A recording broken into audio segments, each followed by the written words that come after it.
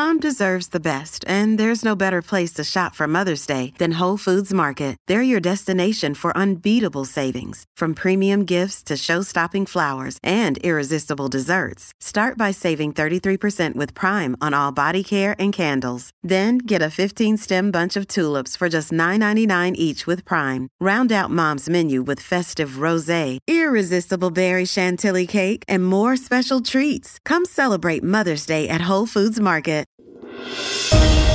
Welcome to the midweek edition of Legal AF, the top-rated legal news analysis podcast in the world, with listeners in almost all 50 states. I think we're missing 2, and 30 countries, with your host for this midweek episode, Michael Popak. And our Friedman Agnifilo is here too. All right, or as listeners like to call us, Popak and KFA. And on today's 40-minute pod, we will explore a fascinating quarter of the law, which we've never touched on in almost 50 episodes of Legal AF, which will interest culture and art lovers all over the world.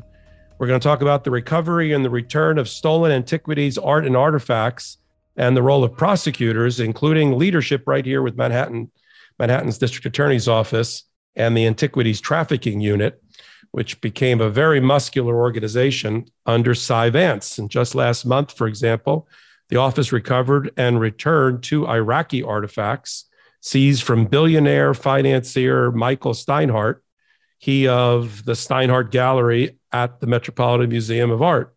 Apparently, he was also, when he wasn't doing that, he was looting Iraqi and other artifacts and antiquities for the last 30 years.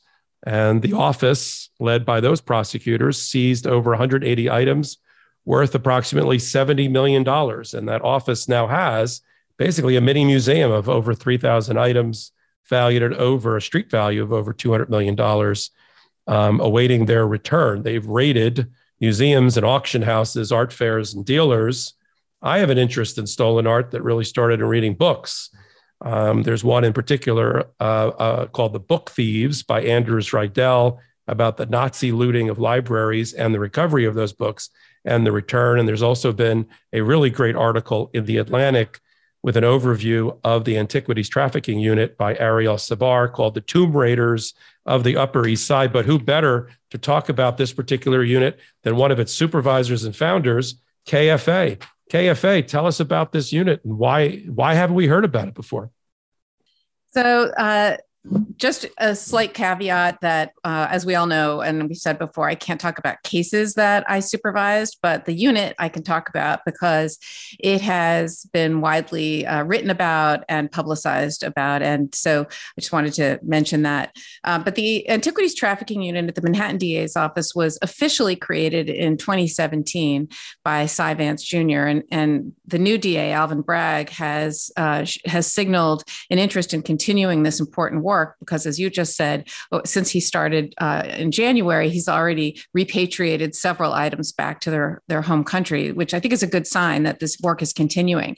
But this unit was created in 2017, and it is the only unit of its kind in the world that is led by prosecutors, and it is staffed with a chief prosecutor, approximately 3 lawyers, several analysts who are also experts in art history, and several of their own investigators, and they work in conjunction with federal and state and international law enforcement truly all over the world. We've worked, the unit has worked with the Carabinieri police in Italy, and with other foreign police forces, but also the FBI, Homeland Security, ICE, and other federal agencies, as well as police agencies here in this country. Let's start basically. What is an antiquity?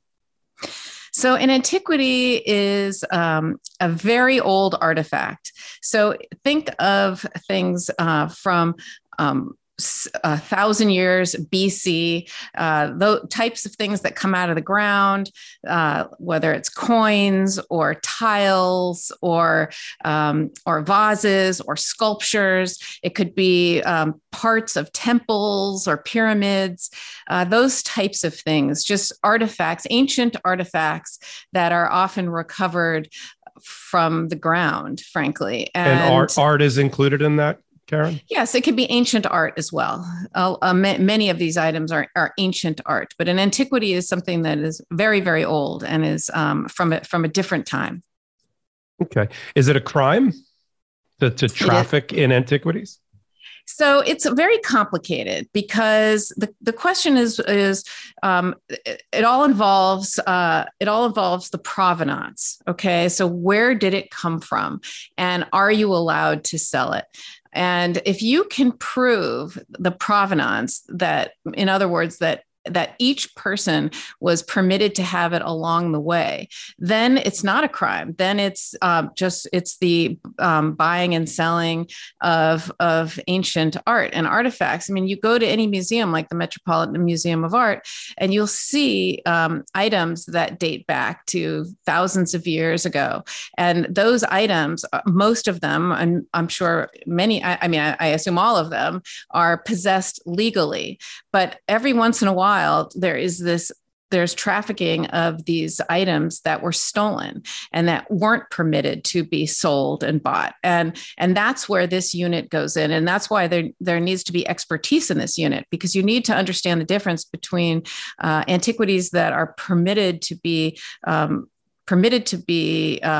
bought and sold, and items that aren't. And that's why these cases are so complicated. But if these are stolen, then the charge here in New York is criminal possession of stolen property, and the street value is sort of, if it's over $1 million, it's in the first degree, which is a serious felony punishable up to 25 years in prison.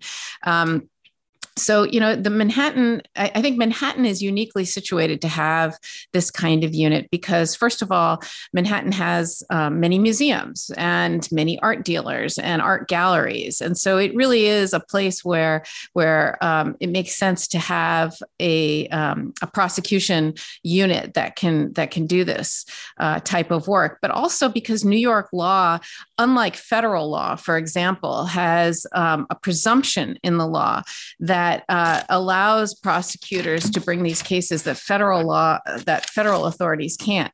So a presumption in the law means that once a prosecutor proves a basic fact, so that a person possessed an item, right? You can presume that they knew it was stolen because there's a presumption in the law. It's in New York Penal Law, Section 165.55, Subdivision 2, that allows for prosecutors to argue and the judge to instruct the finder of fact, which is most of the time a jury, that a person who's in the business of buying, selling, or dealing in property who possess stolen property, the property is presumed to be stolen if they have it without doing a reasonable inquiry that the person from who they obtained it had a lawful right to possess it. And so it's that presumption, it's a rebuttable presumption, and the defense can choose to prove otherwise if they decide to put on a defense. But it's a real tool in the toolbox that New York prosecutors have that the feds don't, because it allows a lot of the individuals who possess these items will say, well, I just didn't know. And I had no idea. I was buying it from what I thought was a lawful dealer. I mean, look at the Metropolitan Museum, look at Sotheby's, look at Christie's. These are organizations that are in the business of buying and selling things. But this makes it so, the presumption makes it so these people who deal in these items, they cannot turn a blind eye and claim willful ignorance. So let me use an example. There was a federal prosecution a number of years ago. And if you were involved in it, you'll tell me you were involved in it. We'll stop talking about it. But Hobby Lobby, were you involved with Hobby Lobby? I was not, but I'm familiar with it. So Hobby Lobby brought in and bought, the owners of Hobby Lobby, a craft store, liked antiquities, and they bought from Iraqi dealers hundreds of thousands, if not millions of dollars worth of artifacts and antiquities, and had it shipped to them in boxes labeled tile, like they were buying tile. And ultimately, the feds did an investigation, the federal government prosecutors did an investigation, and they paid a civil fine And I'm not even sure what happened to the antiquities, but they certainly weren't prosecuted to the fullest extent of the law, which it sounds like they would have been in New York. If that had happened in New York, what do you think would have happened? So these cases are complicated, and the reason they're complicated is because they often rely on confidential informants, and in order to maintain their secrecy, a lot of these cases are pled out and not given the full force of the law. In fact, I don't think anyone's gone to prison in these matters. Although there have been people who are prosecuted and convicted. And but as you point out, the Hobby Lobby case, that wasn't even a prosecution; that was a civil matter, a civil forfeiture. And so, if that was in New York, that would have more than likely been, I should say, in New York State, that would have more than likely been a prosecution for sure. I mean, when you do things like you fake what's in it, and you fake the label on the box. I mean, that's sort of consciousness of guilt, and it makes it that makes it much easier for a prosecution to prove that you knew it was fake. So to break out a little bit of our legal AF law school, there's a concept in the law as it relates to transactions on the civil side known as the bona fide purchaser, or the BFP, the bona fide purchaser, who usually is able to say, well, listen, this might have been stolen, but by the time it got to me, we're back to your provenance description.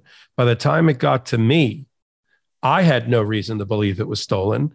And therefore, against all others except the rightful owner, at least, I should be able to keep clean title as the BFP, or bona fide purchaser. So it sounds like New York has baked into its criminal element on this willful blindness aspect, that if you don't making it affirmative duty to make a reasonable inquiry before you start dealing in antiquities, right? Exactly. That's exactly right. And that gives prosecutors a tool in their toolbox that others don't have. So, the Antiquities Unit of the Manhattan DA's office was the passion project of one particular prosecutor in New York named Matthew Bogdanos. And Matthew Bogdanos is an interesting character.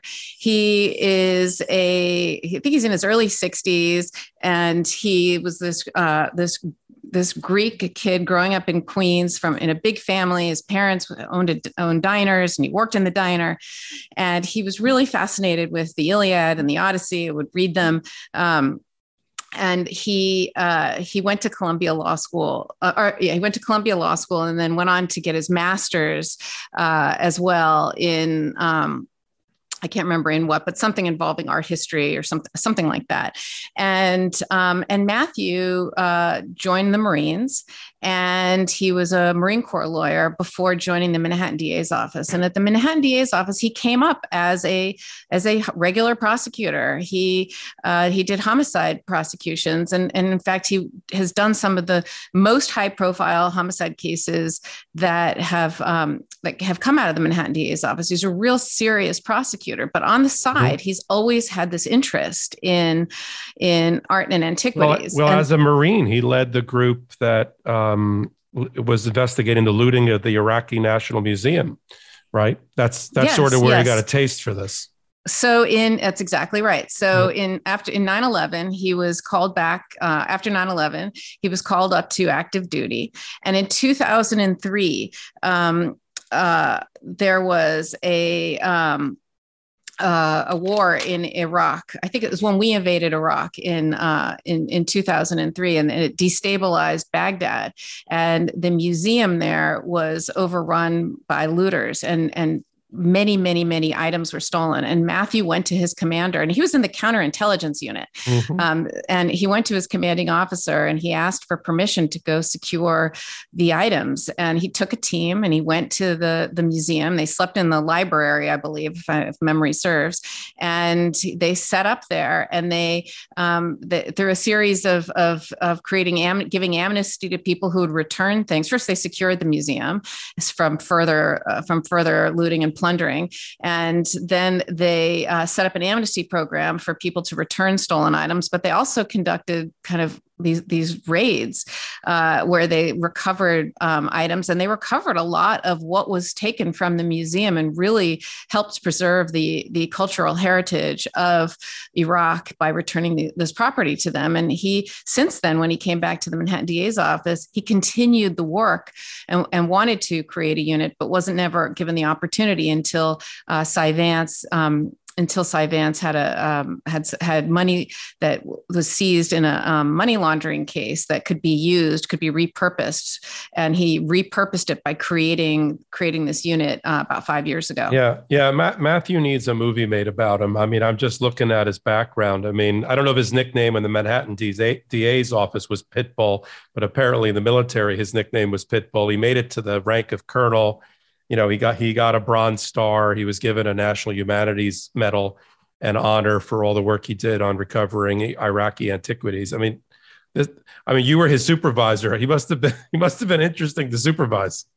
He's a character. He's an absolute character. Yeah. He, one of the trials he did, I think one of the only trials he ever lost was the Puff Daddy case, the Sean Combs gun case. And he lost that case. And, he's tried just all different kinds of cases. He was a real interesting guy. he has a heart of gold, but his nickname's more the Peacock because he walks around and preens like a peacock. It's a Marine. That's a Marine. I'll tell you, he's a brilliant lawyer, I'm though. sure.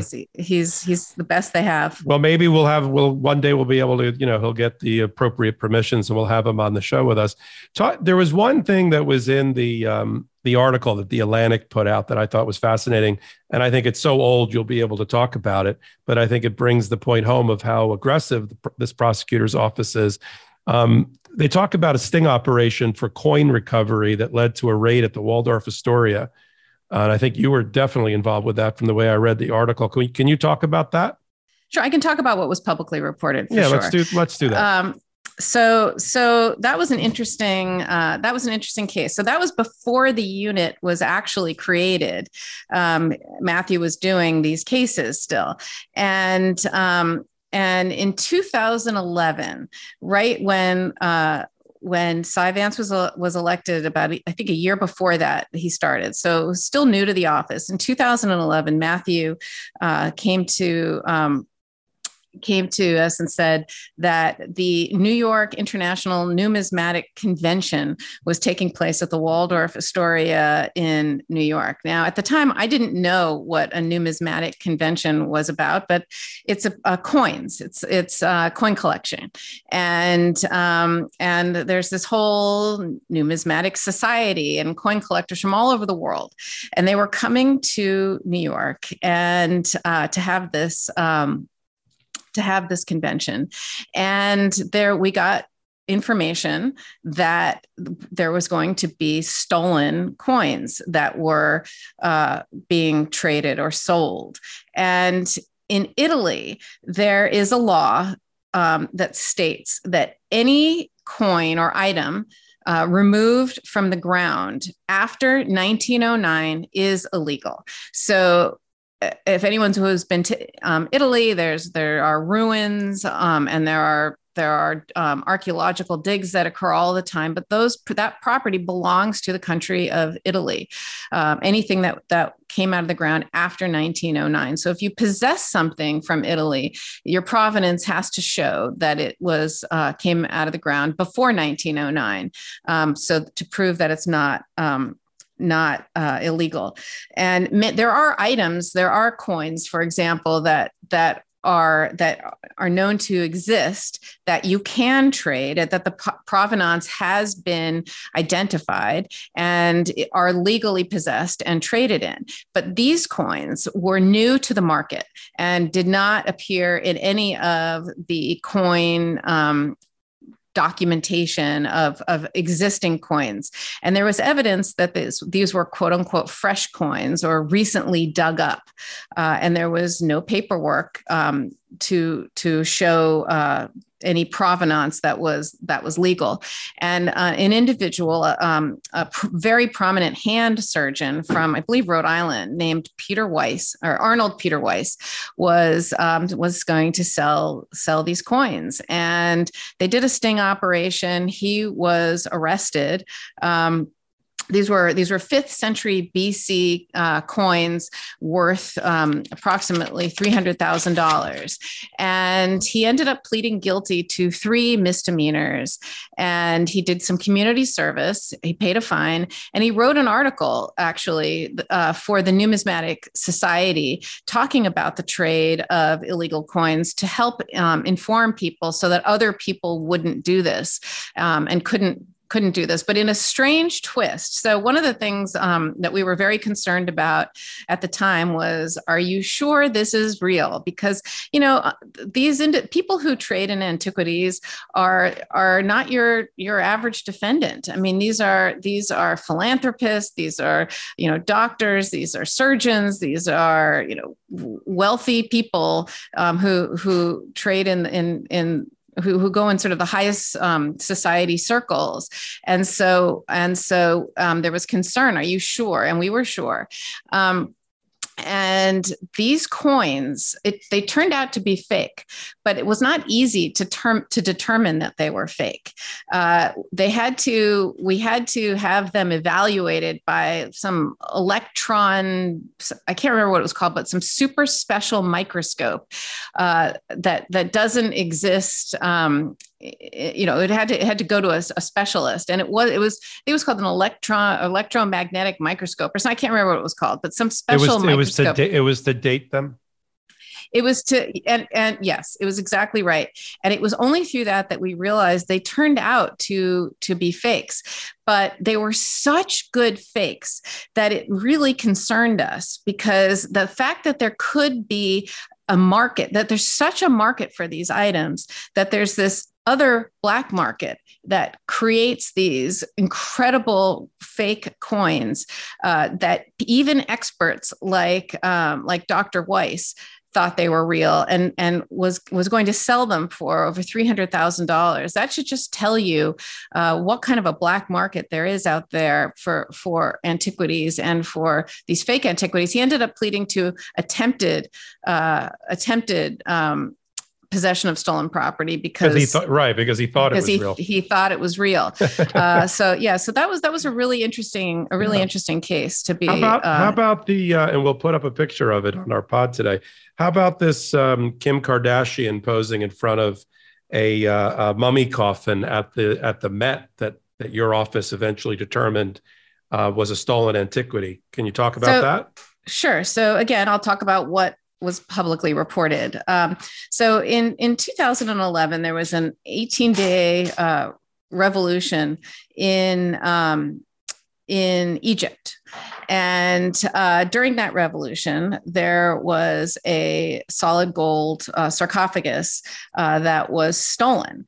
It traded hands several times. It went to the United Arab Emirates, then it went to a German dealer, and each time it was sort of washed with fake documentations along the way to try to make it so that it was the provenance was being sort of washed and given the imprimatur of legitimacy by being traded in these legitimate circles. The contents had an Egyptian priest in it, but the looters were in such haste removed the contents that they actually left behind a finger of this Egyptian priest, the bone inside. Now the Met acquired this golden coffin. It was from the 1st century BC and paid $4 million from it. Now, there were some red flags that the Met should have been aware of. There was these conflicting ownership papers that were available. And there was also involvement in known illegal traffickers. The finger was missing. The finger was in there. There was also one of the export license from Egypt turned out to be forged, and the telltale sign was it said on there the Arab Republic of Egypt before the country, and it was dated before the country ever used that name. So any person, you would think that the Met, this is again sort of the turning the blind eye, the willful ignorance. I mean, the Met they employ experts who know these types of things, and before they're going to pay $4 million for something, they could very easily figure out that this was stolen. They were so blown away by the artifact this solid gold sarcophagus, which Kim Kardashian apparently matched her dress to when she took the photo. So that was in 2018 when she took the photo. It's still sitting. So it's prominently displayed. So how did your office get back? Believe it or not, Kim Kardashian posing in front of it is what helped solve the case. so good. She's posing in front of it. It's widely publicized that the Met has it, and then that's how we figured out that it was there, that it was stolen, and the Manhattan DA's office ended up seizing it from the Met. And so look, I will say they are a very cooperative entity, and as soon as they find out that something is stolen, they absolutely, there's no hesitation in returning it to its rightful owner. Let's break it down before we leave tonight's podcast. Let's walk through. When you say they seized it, I go to the Met. I live a few blocks away. I can't walk in and just seize something that I like. So how do you get a seizure order? Who gives it to you? And then from there, what do you do with it? Is it still sitting in the mini museum at the Manhattan DA's office? Where is the sarcophagus today? Let's start with seizure. How does the office get a seizure? So I'm going to talk generally, not about this case in particular. I'll make you a blanket promise. You never have to talk about on this podcast anything that you worked on. Just talk in generalities. In general, thank you.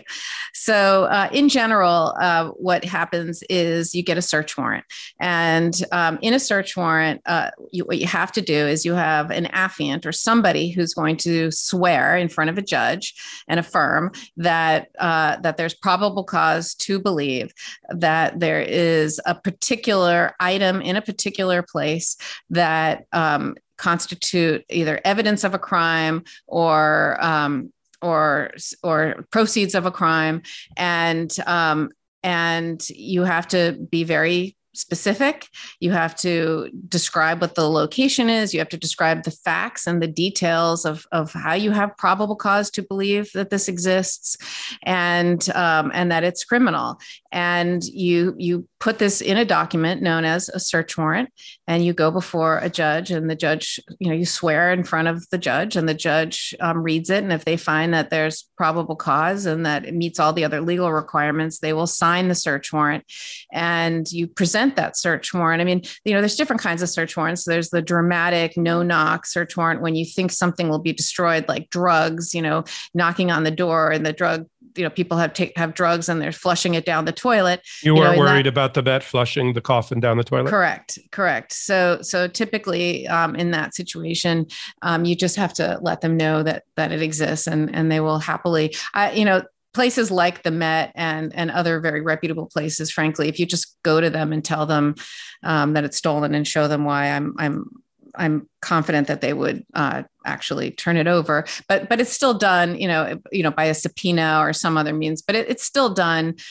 typically with a search warrant, and then what happens is it has to be stored somewhere. And at the Manhattan DA's office, they're clearly in the business of storing evidence. I mean, that's been done all the time. Everything from drugs and guns to Trump's tax returns. When they finally obtained those, they had to be stored. What room are those in? Oh, sorry. So the Manhattan DA's office knows how to store valuable things. So this was no different. But there is a particular designated, a couple of different areas, both on site and off site.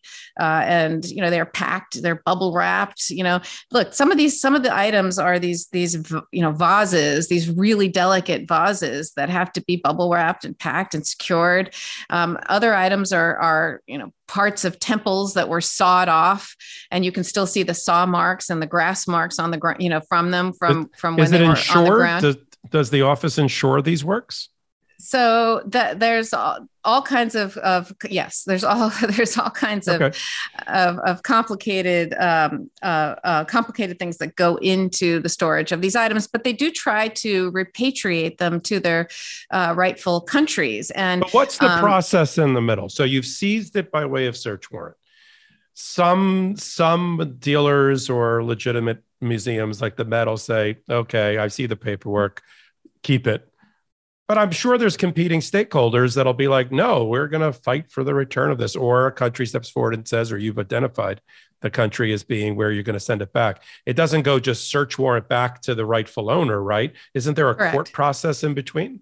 Yes. Okay. So there's a court process in between. So if there is a prosecution, then that's one court process. If there's no prosecution, there are sometimes when we recover items, but there's no particular person that you can say is responsible or would have known. And so or if there is a confidential informant that the prosecution doesn't want to reveal their sources, and so it's not worth prosecuting the person for, and they just want to return it.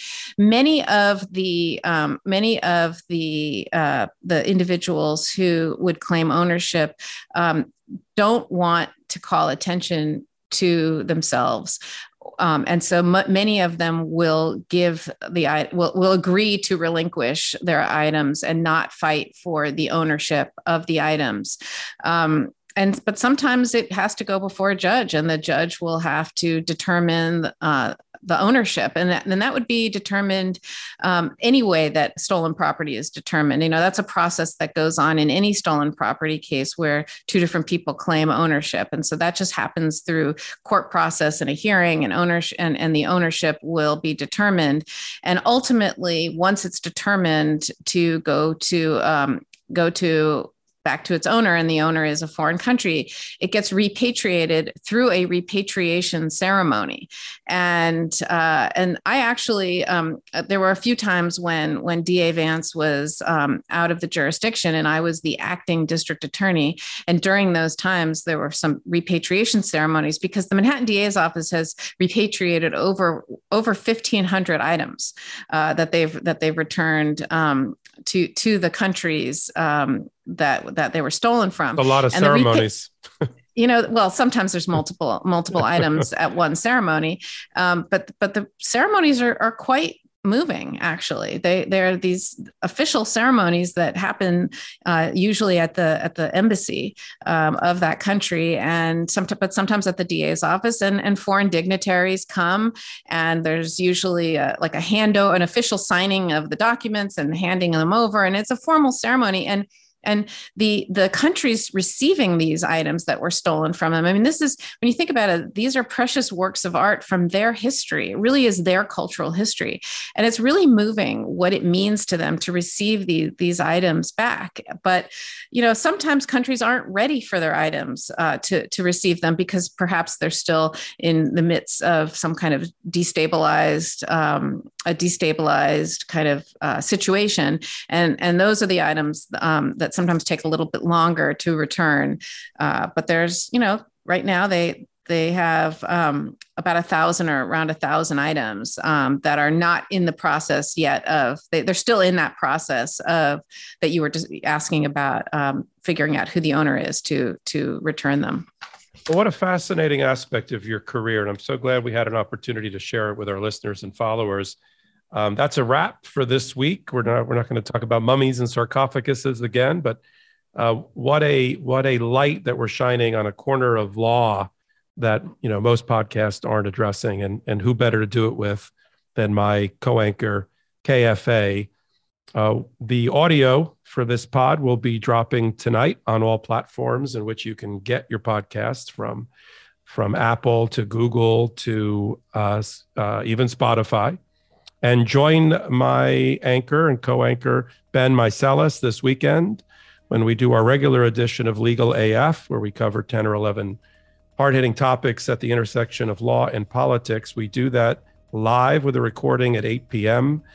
Eastern Time on YouTube for Midas Touch, and also for Facebook for Midas Touch. And then we drop the audio midnight early Sunday morning for that particular podcast. So any final words, Karen, before we sign off? Yeah, the only final thing I will say is in the 10 years since the unit was created, Sotheby's has closed their New York auction of ancient art. They closed that in 2017 and moved it to London. It used to be in New York. They say they did it because it reflects the demand from collectors. I found it interesting. Yeah, it sounds like you guys did a good job of getting an auction house to relocate. But this was my pleasure again. Signing off, Michael Popak and Karen Friedman Agnifilo for the midweek edition of Legal AF. Shout out to the Mighty and the Legal AFers.